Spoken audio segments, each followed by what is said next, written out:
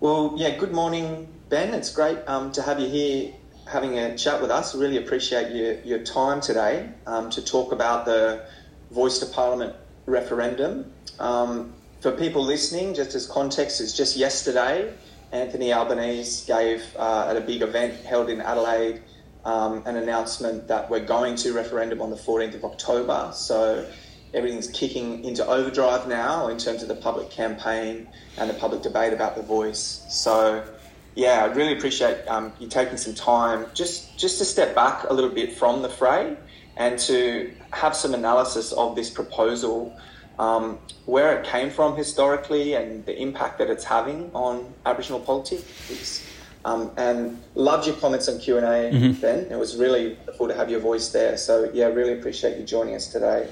Awesome, yeah. Well, thanks, Paddy, and solidarity with solidarity. Appreciate the opportunity to join the show and also zoom out. So much of the conversation has been so familiar. We're just treading over the same tired territory, and very rarely do we have the opportunity to zoom out and take ourselves out of the weeds. So where did the proposal come from? I mean, it's well documented that this isn't a proposal that was born into existence a couple of years ago, but rather a couple of decades long pursuit to figure out, right, and led by a couple of key architects, how we can complete the Commonwealth, how we can give Aboriginal and Torres Strait Islander people a sense of pride in being Australian. And I think that the idea of recognition came at a significant impasse in, political time, both at a domestic level, but also within the subset of Aboriginal affairs. So, Shireen Morris has published her account of how the Voice to Parliament, or the idea of a constitutionally enshrined advisory body, came to be. It was around 2014 when Tony Abbott was Prime Minister that Shireen Morris, Noel Pearson and a small group of select constitutional conservatives came together to hatch out an idea or a path forward as to how recognition could be achieved. So in that room was, Shireen Morris, Noel Pearson, Julian Leeser, Greg Craven, Anne Twomey, and a guy called Damien, who I've forgotten his surname, but Noel was the only... Damien Freeman, and Noel was the only black person in the room, and according to Shireen Morris's account, barely said a word throughout it. So the idea is not one that is born out of our collective aspirations. It is something that has been prescribed to us, and as many people within the community know, it has been reverse engineered via a set of dialogues across the country to give the idea legitimacy.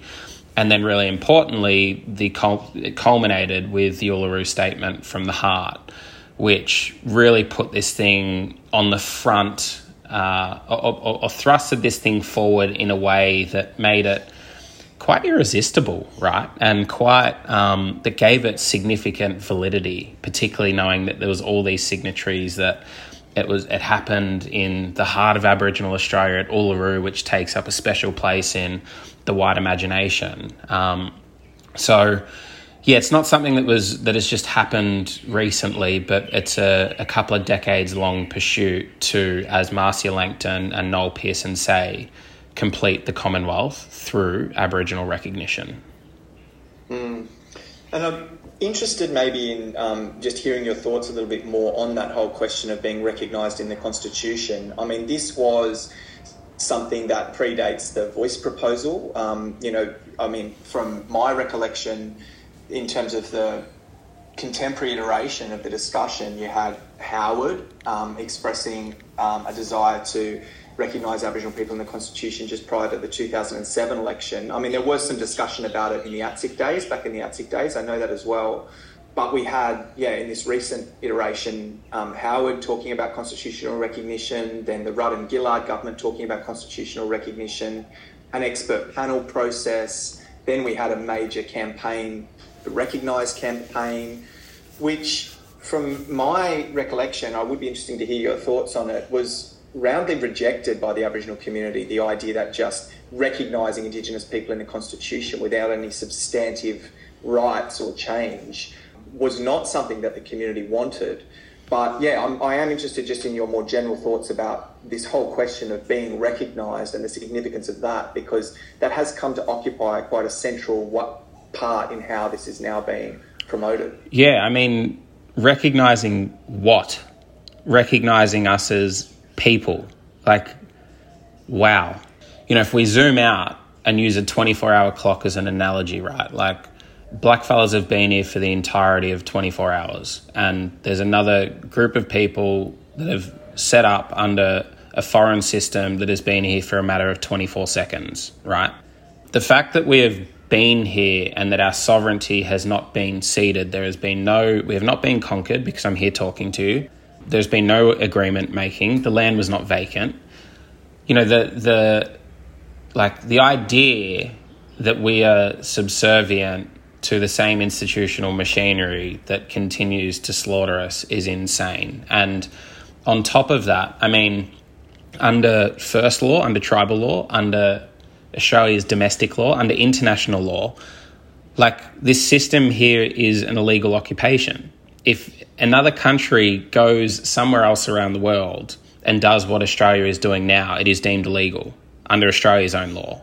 So I find it very difficult to legitimise, you know, this romanticised idea that this colony is here legally, that it is belonging here, and that this system of government is a healthy thing for these lands, for its waters, and the people that were born out of it. So, you know, recognise was rejected. This is another version of the same thing. I mean, explicitly, the only difference is that advisory body that provides non-binding advice to a government that legally isn't compelled to even acknowledge it, engage it, respond to it, act upon anything that it says, is the only difference, right? And, you know, I'm just embarrassed that we have, and I use the word embarrassed, and I think it's a waving of the white flag, or, you know, in the third round of a boxing fight, it's the coach throwing the towel into the ring, that we have just given away our inherent rights and minimised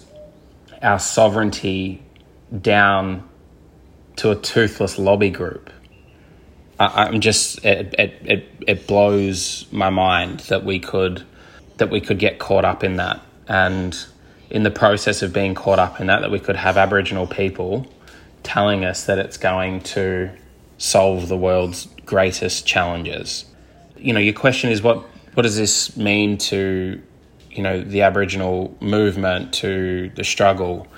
I think it, you know, if it fails, and I've said this before, it has to be an incredibly regenerative moment. It means that we have to take this era of practical reconciliation, of recognition, to the scrap heap, and usher in an era of reckoning through a rights-based agenda. Now, when I say the words reckoning, everyone...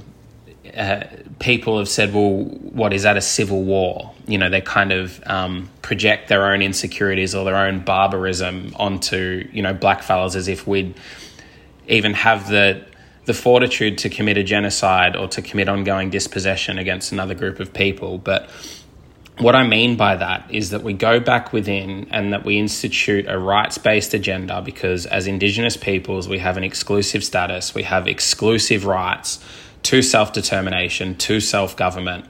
If the agenda isn't nations to nation, our own governments to government, you know, as equals at a bare minimum, then there really is just no point in pursuing whatever the idea is, because fundamentally, to close this out, or this question out, Paddy, it's you know, that the Australian Constitution is an illegal document. It is like a white supremacist manifesto, and is membership without protections to the KKK going to protect you from its behaviours? No.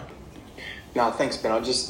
Really profound thoughts, and I think, you know, a perspective that needs to be heard more widely.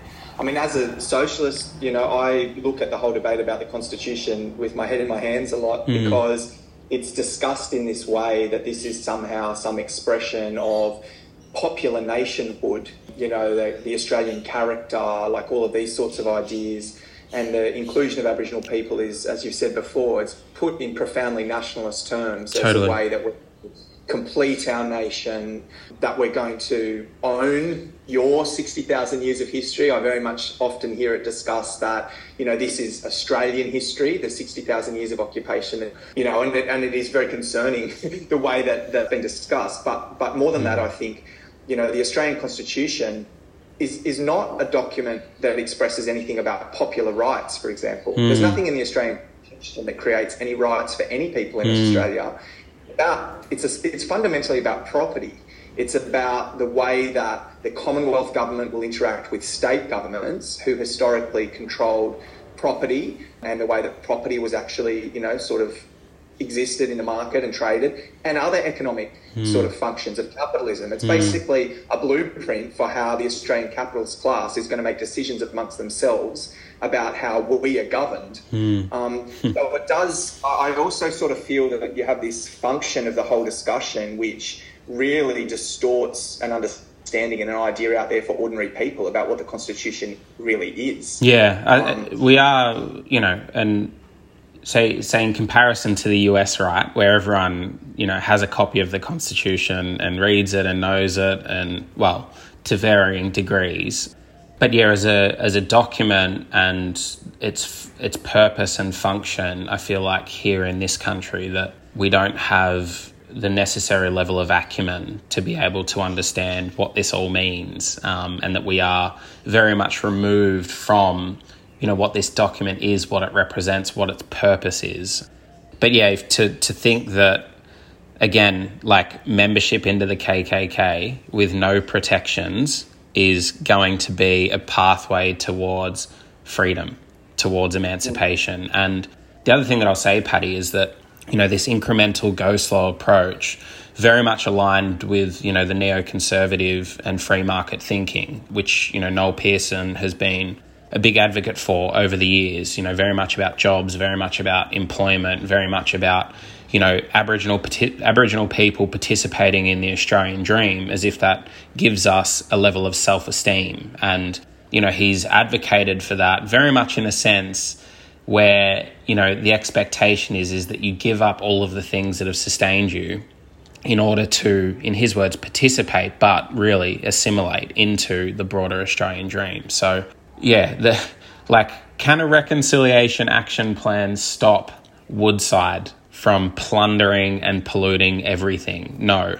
I mean, effectively, that's what this is. It's a the first tier of a reconciliation action plan for a Commonwealth government. And for those that continue to tell me as well, and many others, that this is a positive first step, I mean, my response is we're stuck in the middle of an oval surrounded by quicksand, and any baby step is towards further suffocation. And that's the prism that I continue to see this thing through. And it's not hyperbole. It's a really irrefutable reality. And it's sad that this is our current state of affairs after 240 years of occupation and oppression. Again, really important perspective. I would maybe just drill down a little bit into something that you sort of mentioned there about the Australian dream and Indigenous people joining the Australian mainstream as a very heavy component of the way that this is being discussed. One of the things that's really notable to me looking at the Yes campaign and reading the brochure, for example, that came in the mail from the Electoral Commission articulating the formal Yes campaign, is it's all about, health, housing, education, jobs, meat and three veg. This is the way that we're going to get the basics of life for Indigenous people properly looked after. But the historic demands of the Indigenous movement and the things that actually are Indigenous demands that, are the components of your indigeneity, the question of land is absent. It's not even discussed. Land isn't even mentioned, whereas that's foundational for both Indigenous identity and Indigenous struggle. The question of sovereign rights, the question of self-determination and the right to actually control your own affairs. I just wonder if you have any comments on what the impact of this discourse as being the main discussion about what Indigenous people want or where they're going. What impact do you think that has on that broader historic agenda, of getting your land back and being recognised as having rights to control? affairs? Yeah, there's probably a couple of simultaneous thoughts that are perhaps even contradictory, right? Like, what I am seeing in this moment, and as we have seen over the years, is that, this referendum, I think, is separating the trackers from those that are being tracked. I think that there's a group of Aboriginal and Torres Strait Islander people that aren't democratically elected by us, aren't from all of our different nations, that charting a path forward that they believe is best for the rest of the continent. And that's a really dangerous thing. But the fact of, when you talk about housing, if we go back to your point around housing and health, like I was in Doomadgee a few weeks ago, and Indigenous people across Queensland are more than 560 times more likely to get rheumatic heart disease, right? And it is a disease that is exclusively linked to poverty. Now, they've got, like, traditional owners in Doomadgee have got direct lines to all of the Queensland ministers. They know what's going on. To push a people into a state where they are 560 times more likely to contract an entirely preventable disease, that doesn't come from benevolence or good intentions. Like, that only comes from dedication, from systematic dedication year on year, generation after generation. The thing on housing, right? Like, you're telling me that the Commonwealth or the territory government where I live, right, don't know how to build houses. The reason why houses aren't being built, particularly in places like the Northern Territory or what's considered rural or remote Queensland, the same in WA, is that the dispossession and displacement is quintessential for the resources sector to sustain. All of the resources that are required in the current economy and in the diversified future economy, as Australia looks to position itself as a renewable energy superpower, all of those critical and rare earth minerals, whether it be manganese, whether it be iron ore, whether it be copper, whether it be cobalt, you name it, sits underneath the feet of Indigenous peoples. Now, for as long as Aboriginal people, particularly in the, what Cato Muir called like the unsettled lands, or beyond, the current, into the, moving further into the interior, enabling Aboriginal people in those parts of the continent to live really deeply enculturated lives is an affront and a threat to the economy that Australia only knows, and to an economy where it's, the big players, the fossil fuel companies, the big extractors who, jointly own and control our government with the US, with the White House and the Pentagon. Like, they need that space. They need those resources. So that's why houses aren't being built in these parts of the country. Education, or they talk about sending kids to school. I mean, in the Northern Territory, they don't even have teachers in the classroom, but yet the blame's still being placed on kids not going to school. I mean, teachers haven't been in the classroom for years. So this whole thing of the Australian dream as a mechanism that will bring great self-esteem, that will bring great purpose, that will bring great health outcomes. I look at the Australian dream and people that are living it, and it's empty. It's shallow. It's desperate. It's ugly. It's devoid of so many remarkable things that we've known since the beginning of time. The current outlook and the people that have been positioned as leaders to lead it, isn't one that I'm inspired by whatsoever, and categorically know that it won't bring about the level of change that we are deserving of and that we need, because a lot of our communities are very much in an apocalyptic state, and if you think that you can go slow, incrementally reform your way out of it, then I suppose that you're committing to the ongoing genocide that is yet to cease. The other question building on some of that I'd like to ask you about is this Albanese government and the impact that the voice debate and the flagship voice referendum as their signature policy has. What impact are you actually seeing that on how the government's agenda is playing out and how it's playing out on the ground? What's your overall input? It's a remarkable distraction. I mean, let's rattle some things off the top of my head of what's happened in this term of government, and which is very generous, right? The fact that you're going, okay, let's just isolate 18 months of government under the winds of change and stress test the whole premise and promise of this proposal. We've got the Perdaman fertiliser plant on the Burrup Peninsula. We've got the fracking of the Beetaloo Basin in the Northern Territory. We've got the building of the Middle Arm Petrochemicals plant in Darwin. We've got the commitment to exploiting gas for Santos in the Barossa, which goes against the Tiwi Islanders. We've got kids still being caged right across the country. I mean, I live a stone's throw away from Dondale, where 10-year-olds are still sitting in solitary confinement on remand, haven't even faced a judge. We've got attorney generals that refuse to lift the criminal age of responsibility to 14. We've got Aboriginal legal services that are running out of funding. We've got a rations card that Labor has reformed all the way back to its racist roots with income management as they initially designed it as well. We've got Banksia Hill still operating. We've got Queensland governments, all of which are Labor, all of which support the voice, suspending the Human Rights Act for a second time to put more kids in jail cells.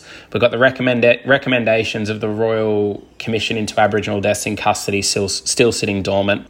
We've got the Bringing Them Home report still sitting dormant. We've got spit hoods still allowed despite, very long campaigns, to end them. We've got the safeguard mechanism that's been instituted that allows companies to continue to pillage and plunder. I mean, the list goes on, right? And all of this goes very much against what Aboriginal and Torres Strait Islander people want, right? This is not even the low-hanging fruit has been picked. But I think another interesting thing that's maybe been missing throughout this whole discussion is there's this really contrived narrative that the coalition and the right side of politics, which is very much a fascist cohort of politicians, right, is that they're the only racist option in this whole equation. Who is Labor? What is Labor's history with blackfellas? Beyond, the beautiful words that they lull us into, who is Anthony Albanese? Who is Labor? And I can account for how I end up on the same side of the equation as the Gary Johns of the world. But what hasn't been accounted for is how blackfellas and also those that are pushing yes end up on the same side of equation as Anthony Albanese and Labor, as BHP and Woodside, as Rio Tinto, the Business and Minerals Councils of Australia. That cohort just there, they enact the vision that Gary Johns and Mark Latham and Pauline Hanson and Peter Dutton espouse. They are the ones, as a collective, that create it. If no is the only racist option, then how does Mark Textor, who is the populist pollster, who learnt his craft under Ronald Reagan, who was the go-to man for John Howard, who actually was responsible, right, for instituting at more than a decade of violence, of fanning the flames of racism that led to the abolition of ATSIC, that led to the winding back of, our rights, which led to the dilution of native title. How does he not only become a part of Yes 23, but how does he spearhead it as a board member? If Yes is a grassroots campaign, how does it not just attract him, but how does it also attract Tony Nutt, who was the Chief of Staff to John Howard, as a board member? How does it attract Catherine Tanner, who's a BHP director? How do these people that end up on the board of a grassroots, in inverted commas, campaign that is going to deliver, wait for it, transformative change for Indigenous people? For all of these, environmentalists out there and these Greens people who want to look across the seas and say Israel is an apartheid state that's occupying Palestinian land, but then in the second breath say that they're advocating for a voice to Parliament and that Aboriginal people should be absorbed into the Australian state. How do these people account for these contradictions? I can account for how I get on the same side of the ledger as these other people that I despise, but the Yes campaign is yet to account for their unity ticket. Who's funding them? And this isn't conspiracy tin-foiled hat. Who is funding the Yes 23 campaign? For all of those that have this commitment to integrity in politics and knowing where the money's coming from. Where's the money coming from for Yes 23? I know Rio's given a few $1 million to it. Who else has given money to it?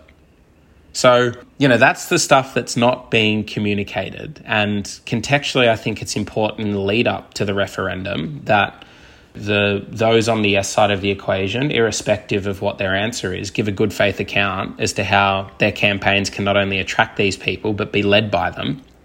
Not only so people are informed when they make their decision, but also after the vote, that we can hopefully find ways to, where we want to, make our way back to one another so that we can continue the long fight for change. It's really refreshing, Ben. It's really refreshing hearing your perspective. And I do have just a couple more questions. I might ask them together and just let you finish because, I could talk to you all morning about this, I'm sure. But the two things I guess I would like you to finish on is firstly, we're set for a pretty punishing 6 weeks. I mean, there's the whole mainstream discourse around that's pro-referendum that we've critiqued today.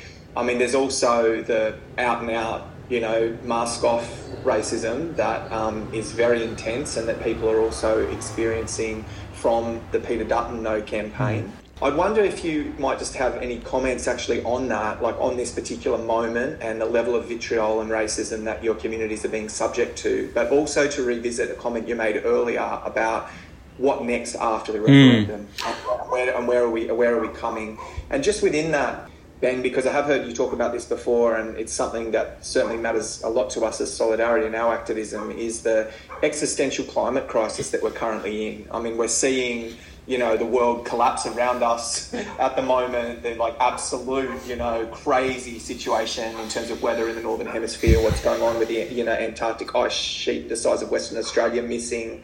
It seems to me like we're sleepwalking, there's none of this is being discussed or covered in the press in any real way, even though it's something that's about to hit us bloody hard and make life very, very difficult for a whole lot of people, least of all Aboriginal and Torres Strait Islander people. So maybe if your comments as well about the way forward, you could just maybe touch on the climate crisis and what that means for the struggle for Indigenous rights as well. This is so immaterial in comparison to what is the context that we're living in, not even just the historical arc that this is tied to, but the present and the future that we're sleepwalking into, as you say. But in regards to the vitriol, I suppose I was talking to this with my partner this morning. I mean, if news outlets and mob have to share something and then have a page linking to suicide centre hotlines at the conclusion of it, I think that speaks to the significance of the weight of this. But